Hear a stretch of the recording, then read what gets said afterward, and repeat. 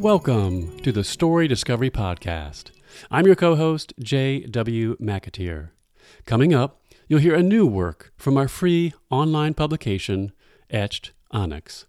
Please join me and co-host Melissa Collings after the reading, when we talk with the author about their work and all things writing and otherwise. The Story Discovery Podcast is sponsored by Scrivener. I've been using Scrivener since 2014, and I never looked back. It's an amazing tool for writers in that it lets you build research in the same document that you're doing your work. You can put in images and PDFs. You can organize your work using the corkboard view. You can set goals. You can export it to multiple formats, including ebook and manuscript. There's really nothing Scrivener can't do in the writing universe, and I highly recommend it, which is why I'm so pleased that they're a sponsor. If you'd like to check them out, you can follow the link from our website or just type Scrivener into your search engine. Our listeners get a 20% discount by using the coupon code STORYDiscovery at checkout. If you're a writer and you haven't tried Scrivener, I highly recommend it. Give Scrivener a try. You won't regret it. This podcast and all related materials are a production of Onyx Publications. All works, stories, and poems are copyright 2022. All rights reserved. On today's show, you'll hear a selection of poems written by Elaine Sorrentino and narrated by Melissa Collings. Settle in and enjoy. A selection of poems by Elaine Sorrentino. Breath therapy. Smoldering sage scorches my nostrils. I finger the cool wood bordering my red yoga mat, unable to relax. What if the house burns down? The therapist gently coos. Close your eyes. Concentrate on breathing. Free your brain from outside thoughts. Think about how your breath sounds. I tense, unused to self-scrutiny, focusing instead on in and out, in and out. The exercise is mesmerizing, entrancing, sinking into the depth of inhale and exhale. I envision life-saving chemo cocktails, no longer necessary, exiting my healed body with every breath. I don't need you, I breathe in. Goodbye, I breathe out. Purged of the poison, I open my eyes. An unexpected lingering calm assures me the therapy has done its job, and the house has not burned down.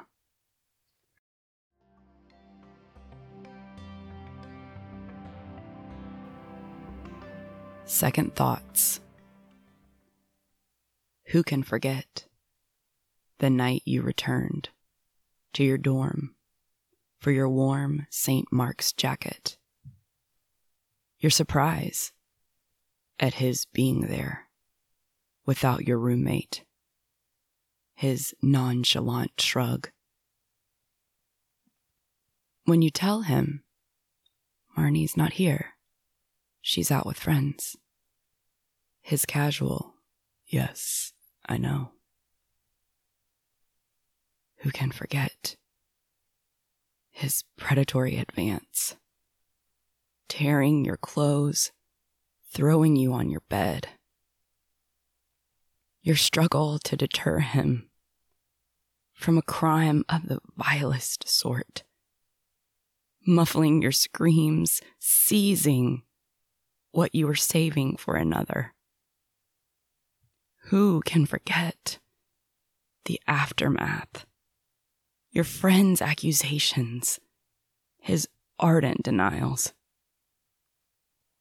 Your heartbroken mom, tossing your belongings into an old suitcase, removing you from further harm. Who can forget the pink indicator?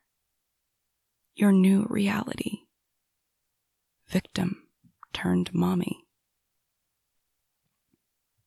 A role you rejected to terminate your nightmare. Imagining your relief when the procedure was over. The episode behind you, influencing me to forever loosen my Catholic black and white view. Blurred gray with understanding, choice is a blessing. Who can forget the freedom this decision afforded you to preserve unencumbered, or perhaps still encumbered, explaining why years later you attempt to impede that same freedom from other sisters, victims. I do not understand. My life is not your life, and I still cannot forget.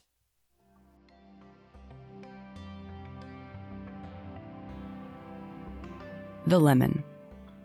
Before you rolled into my life, I dreamed of racing you around the block, feeling your ergonomic support on my back, allowing you to steer our relationship as we grooved to Maroon 5 on your Boss speakers.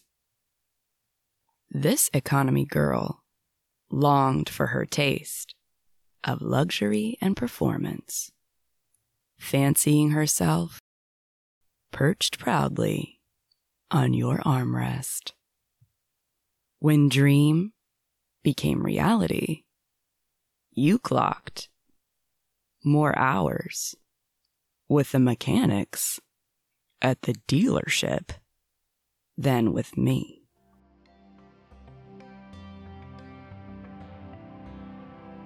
Storms a-comin'. No meteorologist required. Shifts in temperature, wind speed, barometric pressure propel our resourceful winged friends to flock to backyard feeders, bulking up pre-squall, fat ones more likely to make it to mating season. Yet frenzied foraging fails to overturn the pecking order, waiting their turn like obedient kindergartners before dashing to micro-shelters, squeezing their bodies in tree crevices and shrubs. One advantage of being a tiny creature. Meanwhile, at the grocery, the two-legged species remove their manners, replace "excuse me" with elbow jabs. You first after me, their mantra. Unhinged, worrying about the store, closing before stocking up, as though the world will spin off its axis if they run out of chips and beer.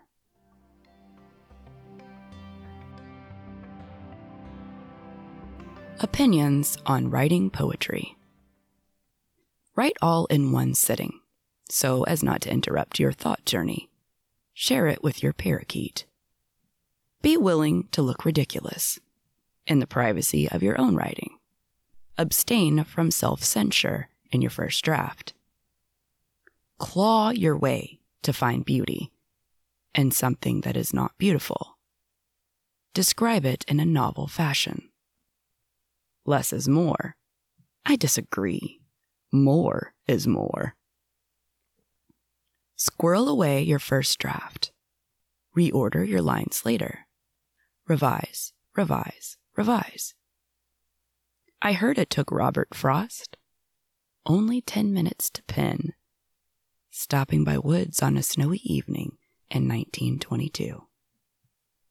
Less than 1/4 of an hour to perfect the pull between beauty and obligation. Ellen Bass admitted failure took 10 years to finish, even as an accomplished poet. She lacks confidence. Unlike Billy Collins, fearlessness oozing from every phrase.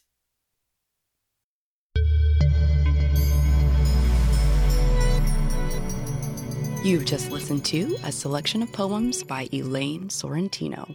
Welcome to the post-story portion of the podcast. I'm your co-host, Melissa, here with JW. Hello.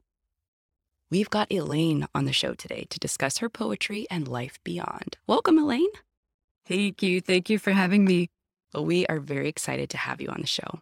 Elaine is the communications director at South Shore Conservatory in Massachusetts, and her literary work can be found in a slew of journals and/or magazines. So let's find out more. Who is Elaine Sorrentino? As you said, I am the communications director at South Shore Conservatory in Hingham, Massachusetts. I've been there for almost 30 years. Wow. My Fantastic. background is actually I have a journalism degree from Suffolk University. And when I graduated, my first professional job was as a newsletter writer for an anti-poverty agency. Wow. Oh. So that was kind of interesting. That was extremely eye-opening and humbling. But it actually was a good place to start. Was that a state agency or a federal agency? Or It a was nonprofit? federally funded. Yeah, okay. Yeah, they had programs such as fuel assistance and RSVP, which is a volunteer program. They had some Hit Start programs there. So they were just looking for someone to sort of bring everything all together into one newsletter so people would know the extent of their reach. Yeah. Nice. So that was good. I've also worked for a company that did EMI shielding, electromagnetic interference shielding. Interesting. That's Yeah. very different. I was their marketing communications coordinator. And before I had my children, I used to travel around the country setting up trade shows. Oh, wow. Yeah. That sounds So, like it could be exciting. It was very exciting before I had children, but after I had my kids, I really wanted to be home. Right. Yes. So I would be the first person there. I would arrive maybe 2 or 3 days before the sales force would be Oh, there. wow. And make sure that everything was in place, that everything was backlit properly. And then once the show started, I'd be the first person there in the morning, making sure they had all of their collateral literature and everything that they needed. And then the last one at night, making sure everything was put away. Right. Wow. You did the bookend job. Huh? Yeah, it's Making- hard I work. did. Yeah. So I had my afternoons to play, basically. Yeah. And then you transitioned into writing. How did that come about? Yes, actually, after I left work and had my children, I got back into writing. I was a reporter for a local newspaper. Actually, I wrote for a couple of them, and it was perfect because I didn't have to leave my house. I could write right there. I did a lot Yes. of reporting for meetings, going to school committee meetings and planning board meetings. But I was also able to do a few features, which I really liked because you could be a little bit more creative about that. Yeah. I like that. So writing has really been a part of your life from the start, really. Absolutely. Absolutely. Whether it was for myself or for someone else, it's my comfortable place. A lot of writers feel that way. They feel comfortable in the word.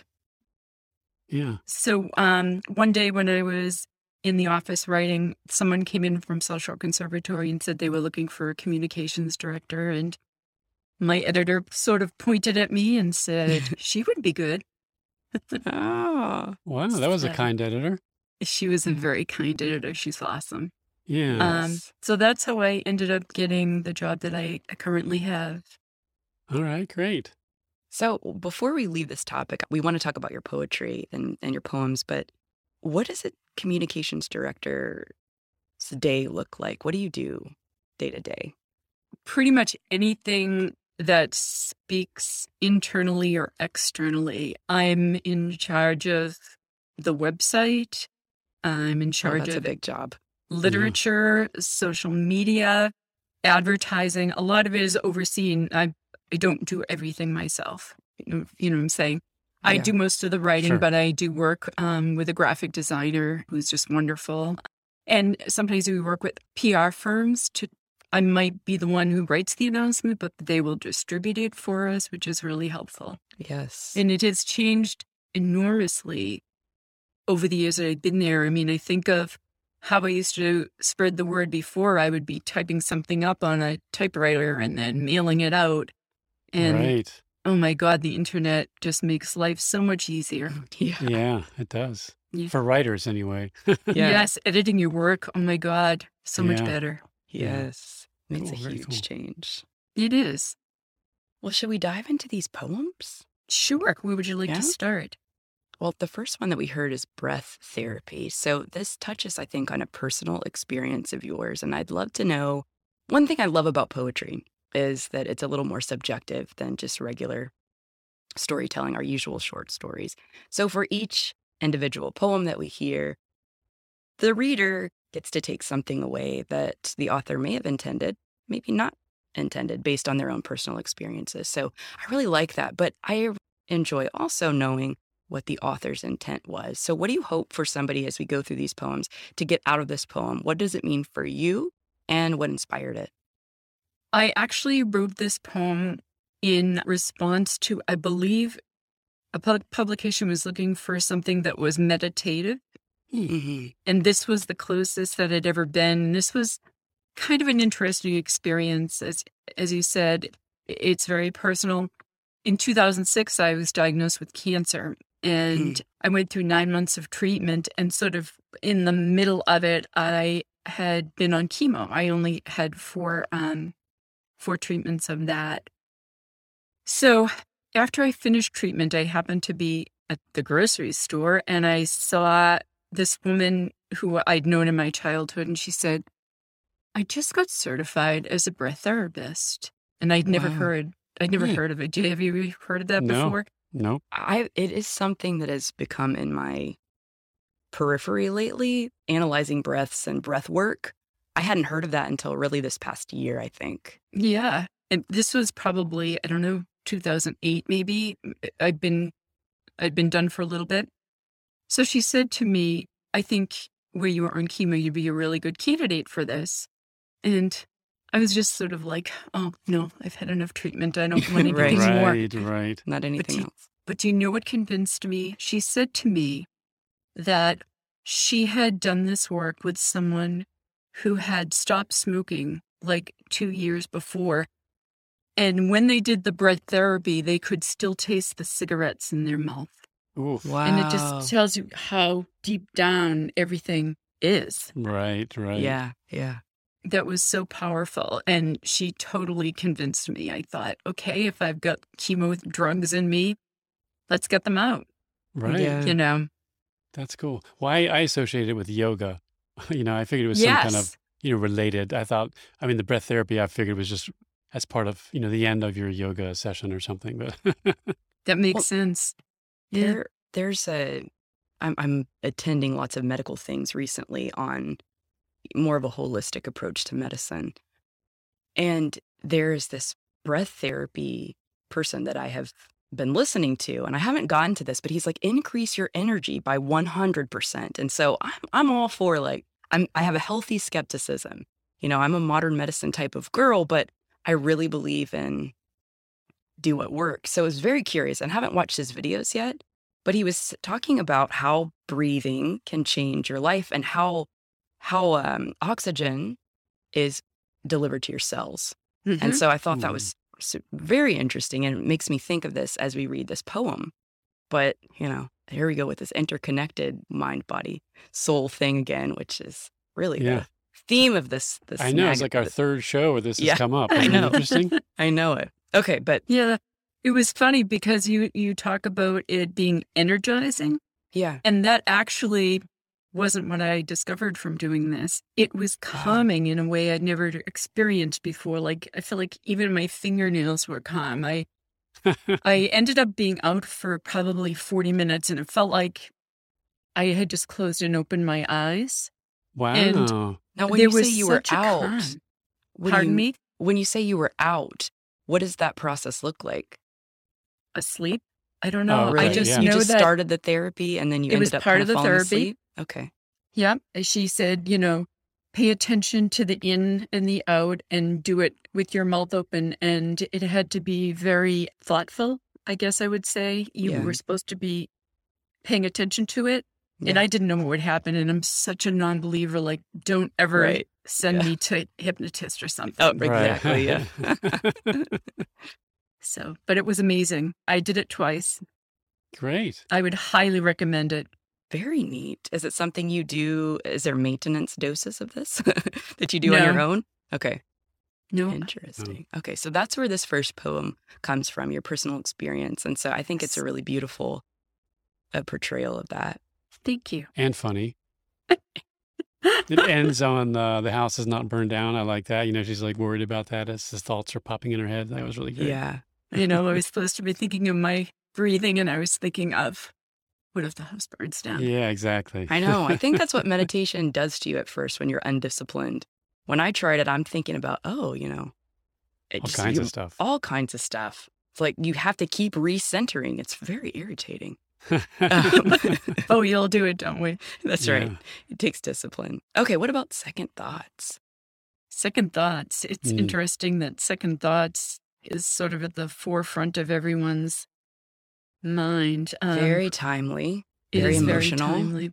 And I think all of us have things happened in our lives, and we don't think about them for a very long time. And I was thinking, this was a friend of mine. This happened to a friend of mine. It's a true story then. It is a true story, and a different version of it appears in the book that we'll talk about later. Yeah. This is Wow. sort of a shortened version. That gives me chills. But as you know, this person was raped and got pregnant, and she had an abortion.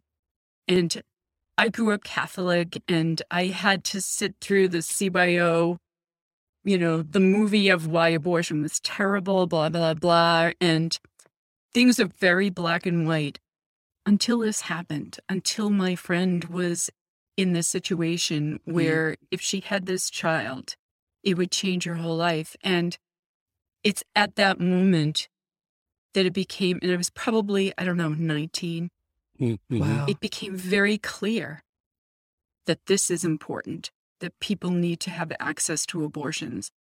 When things happen in your life that you didn't plan on.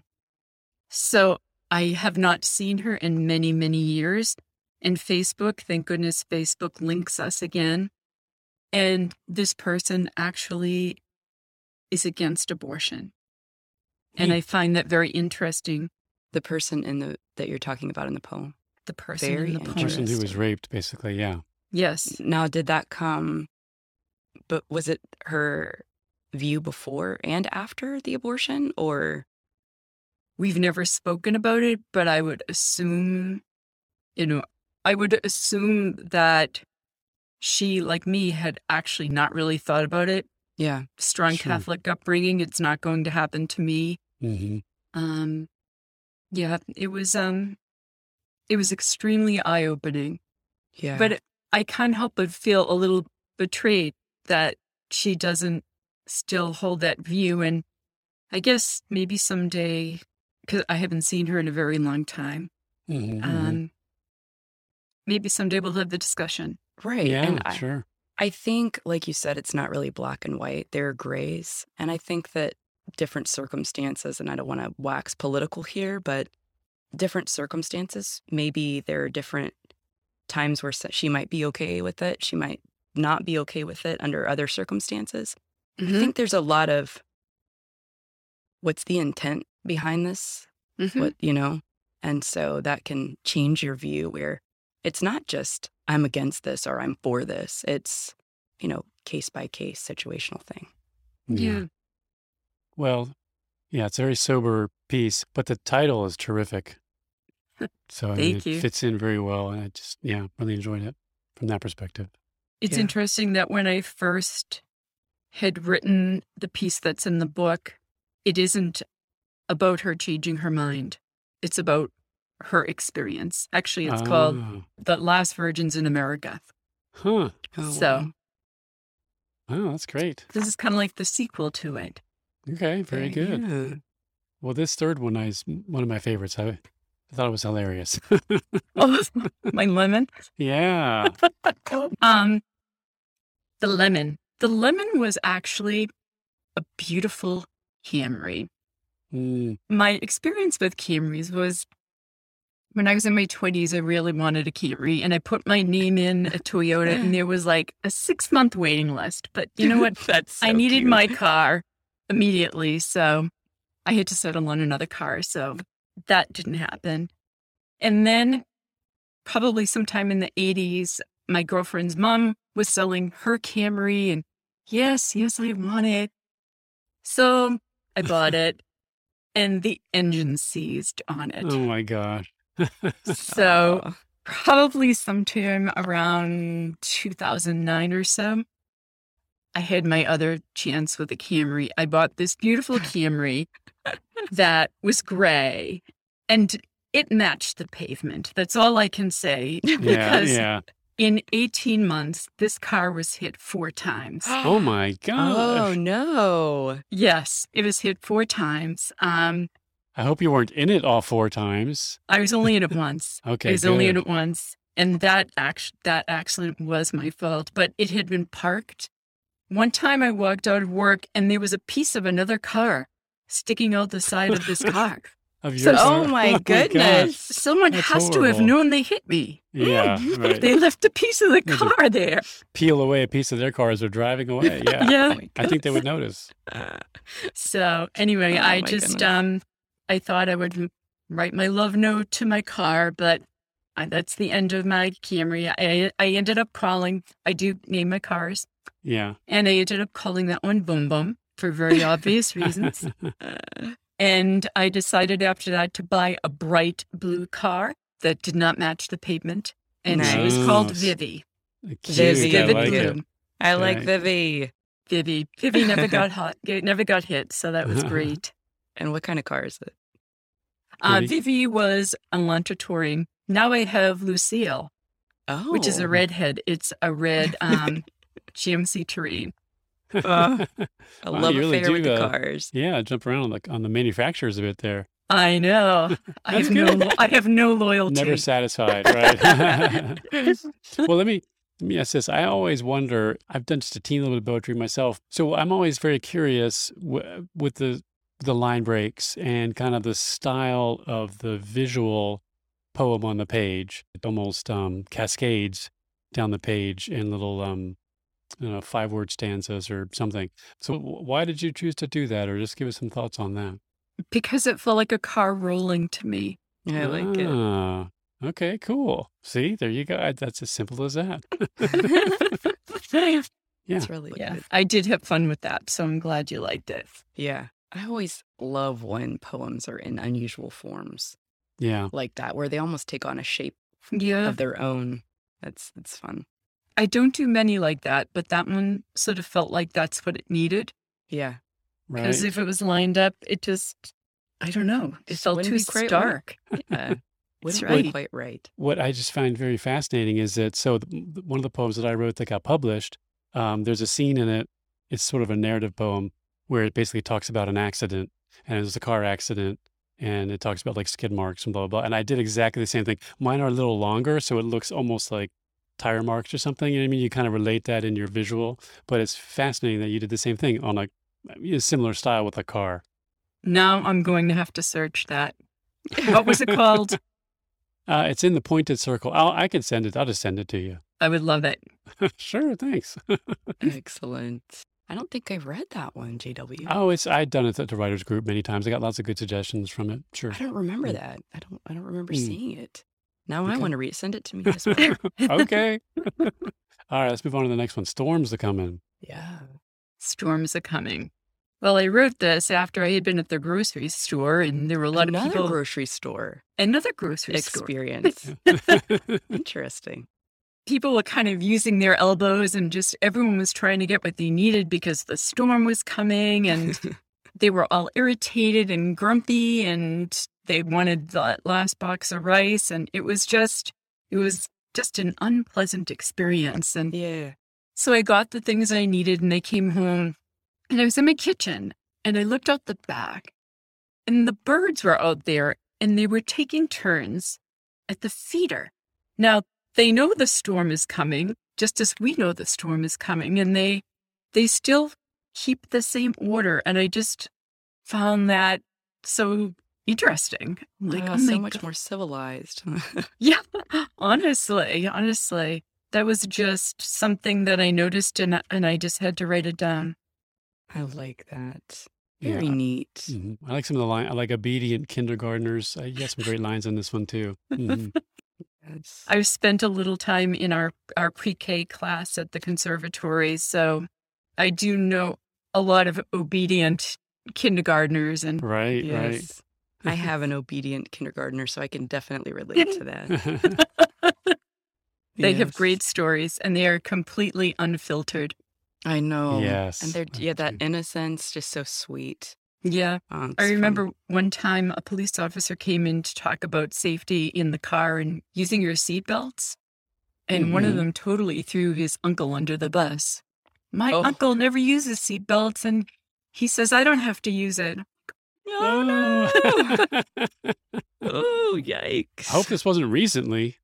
Goodness gracious. No, it's probably, I don't know, 6 years ago or so. Well, that's still pretty recent. Yeah, I that don't is know. I still mean, pretty recent. I remember Yeah. when seatbelts, I was around when seatbelts were introduced, as it were, in some ways. And so I can see some skepticism and blah, blah, blah. But it's been 40 years or something since It's they've been much mandated. sooner than you would like to hear. Yeah. Yeah. And maybe it only happened once. I mean, you never know. Yeah, that's true. That is true. The kids' perspectives can be slightly skewed. Yeah.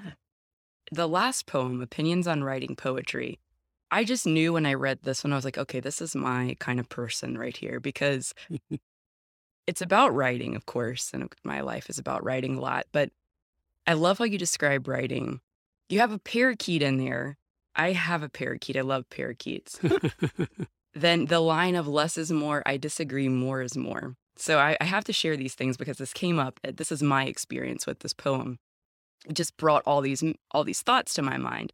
So I don't know if you guys watch Frasier. Frasier is one of my favorite shows ever. And there's a line in there, and my husband and I go back and forth. He says, if less is more, think of how much more would be. So we're saying that all the time. And I'm like, yeah, if less is more, think of how much more would be. I love it. And then one of my favorite poems is Robert Frost Stopping by Woods on a Snowy Evening, which is so funny. So this poem was just full of things that I loved. But I love that poem. I actually have a picture on my wall that I kind of painted because of that. And it's on my shelf. So it means a lot. So this is fun. So talk about this poem and I'll stop. So Stopping by Woods on a Snowy Evening, I've always loved it. And it's actually all the more fun now because one of my colleagues told me that you can sing it to Fernando's Hideaway. Okay, I got to write that down. Yeah. So whose woods these are, I think I know. His house is in the village, though. Oh, You know, if you know that song, you realize Wow. that she is correct, that you Oh, can cool. sing it. oh, I love it even more now. Yeah. Yeah. So I wrote this because I am a fairly new writer. Fairly new poetry writer. I've only been perhaps writing since maybe 2014. My first piece wasn't published until 2017. So I am new. And I'm always looking for advice from poets and reading this and that. And I was surprised to hear that they were all so different. You Mhm. have like Billy Collins, who sits down and he writes it all at once and it's done and never goes back to edit. You have Ellen Bass, who is still, looking at some pieces that have published, but feels that they're really not finished. Yeah. hmm So I just had all these thoughts. I'm like, I'm sure they're all valid and they all work for them. But it just told me that there are no rules. I think that that's what I learned. There are no rules about writing poetry, that you need to write from the heart, that it really is okay to go back and revisit it and change it after a time if it doesn't feel right to you. And Sure. yeah. But Robert Frost, I do I do love him, and I was shocked to hear it only took 10 minutes to pen. I did not know that about this poem, which I find just fascinating. I mean, one that can capture you and be spit out so quickly. It's just amazing, isn't it? It is. I know, it just feels like perfection, and I don't know if I'll ever get there, but I'll have fun trying. Absolutely. Yeah.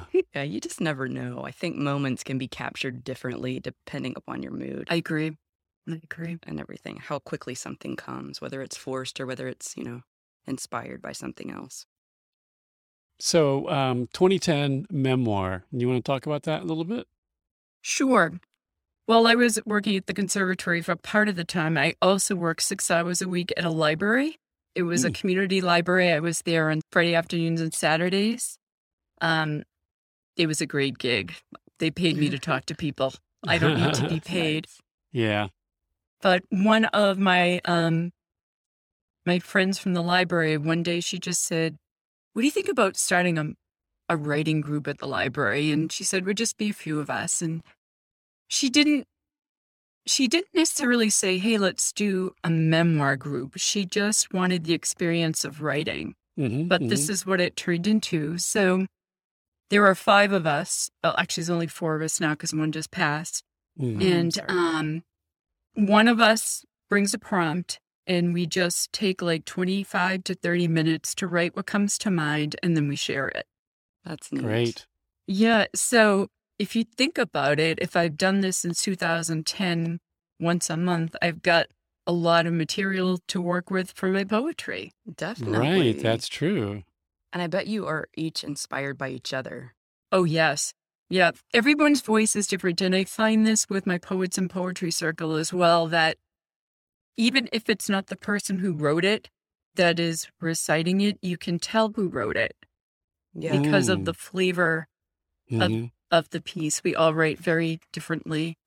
And I would guess that when I started, if I went back and read what I wrote in 2010 and what I'm writing now that I'm doing poetry, I think that I might have written it a little different now. And it's because my background is in journalism, so my inclination is to tell every detail because that was what I was taught. Yeah. But that's not what poetry is. Poetry is like tiny morsels, to just savor. I like that description. Yeah, it's a good description. Well, and I did want to ask this question too. So if your other friends in the group were not writers, I mean, doing this for 15, wait, what are we in? How long has it been? What year is it? It's 2023. So 12 years. 12 years. 2022, I'm like- JW. Well, it's practically next year. Anyway.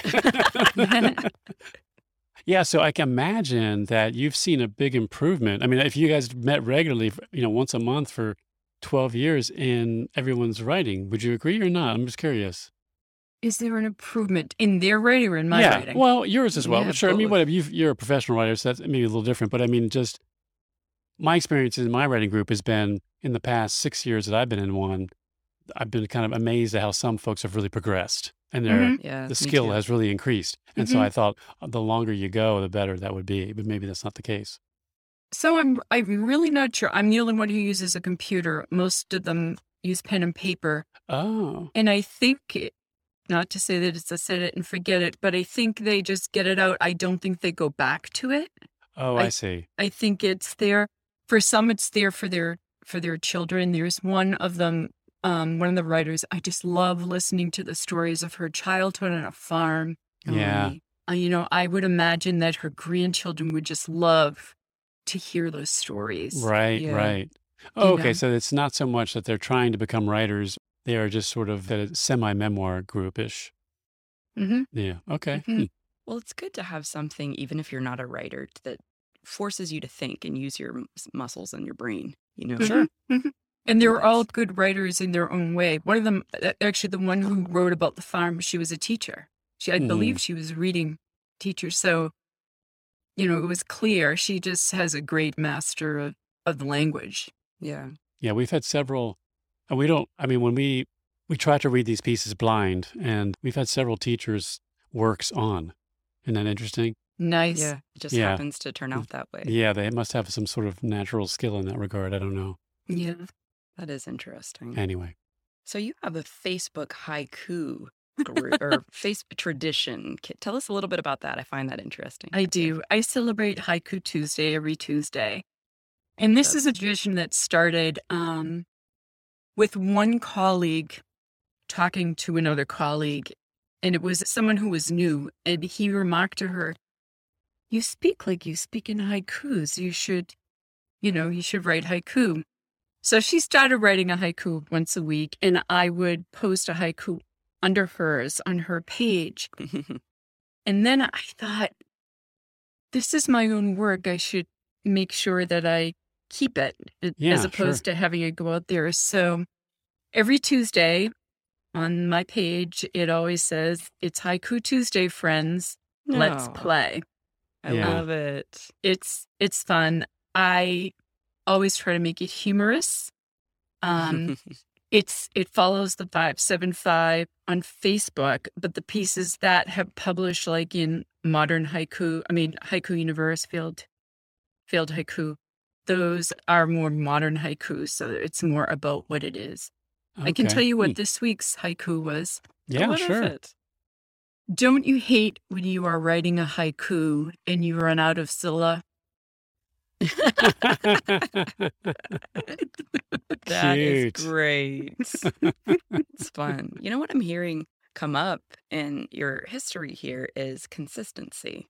So you have a group that meets once a month. You're very consistent with that for years at this point. You have your Haiku Tuesdays. You do that once a week. So writing is a part of your daily, weekly, monthly life. And I think that's great, that tradition of keeping it going. You don't stop. And I think that's important. And I never thought of it that way. But you're right. I never gave it a thought. Yeah, very cool. Okay, well, we're getting close to time. And this is a question that I have revised based on Melissa's input. And I don't know if we sent this to you in advance or not, but do you remember the first book that made you cry?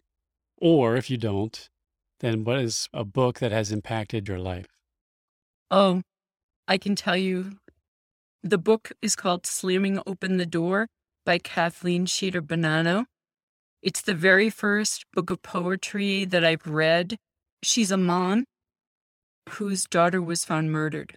Oh. And she writes about that whole experience, realizing she was missing it. It is the most heartbreaking but beautiful piece I've ever read. And that is what made me realize that I want to go down that road of poetry. That you can tell your story in a really beautiful way by showing and not telling. And it's really quite a book. Wow. Okay. Great. Yeah. And yes, it made me cry. That too. So 2 in 1. 2 in 1. Emotional impact with tears. Yeah. Okay. I know we're very much out of time and we have our still last question, but I have to ask you about, in addition to writing poetry, you've co-written a memoir/novella with your cousin, correct? And yes. I want to know a little bit, parallel lifestyles, things like that. I want to hear about that, but also what it's like co-writing something with somebody else. I think that's interesting for our listeners. We haven't really come across that on the show. It's been one of the most amazing creative experiences I've ever had. And we actually hadn't seen each other for years, and we reconnected when my aunt died. And my aunt was a poet, but nothing was ever published. And when she died, we found little bits of paper around her house. And I took those and put them into a book and sent them out to her family. And my cousin, who was in Washington, found it, and she got it. And she was emailing me saying, "You're not going to believe it. 2 weeks ago, I had a dream that Aunt Peggy was in my kitchen talking about poetry. And she said to ask you because you had the poems." Huh, wow. Oh, another set of chills. Another set of chills. So since that time, we started sending each other. I would send her poetry for critique. She would send me prose for critique. And at one point she said, "What do you think about us doing something together? Because we have a lot of similar experiences. And I said to her, we really should start with the time that we met when we were 18. And it was the world's most awkward reunion, but we never spoke about it. It was just super awkward. So we just said we're gonna write about we're 18 years old and we're meeting each other. And I wrote my piece in poetry and she wrote her piece in prose, and they were identical. We both had that same discomfort. We both couldn't understand what was happening with the other person. Why did they make that decision? That's very cool. So she had hitchhiked cross country from Washington to Massachusetts. I couldn't wait to get to college. I was still under my parents' roof. She couldn't understand that. But as we aged, we realized we have sort of lived parallel lives on different coasts. She, like me, has 2 boys. She has been divorced and remarried. She has chosen a creative path. It's been really amazing getting to know her through the written word. Such a unique experience. Right. And it's called The Girl Scout and Hitchhiker, so you know which one I am. The hitchhiker, of course. Right. Oh, of course. In a uniform. Right. So, Great. So that is coming out next year by Finishing Line Press. So we're pretty excited about that. That is terrific. Good. Well, so name of the book again for our listeners? The Girl Scout and the Hitchhiker.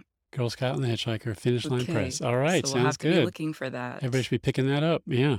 Thank you. Yeah.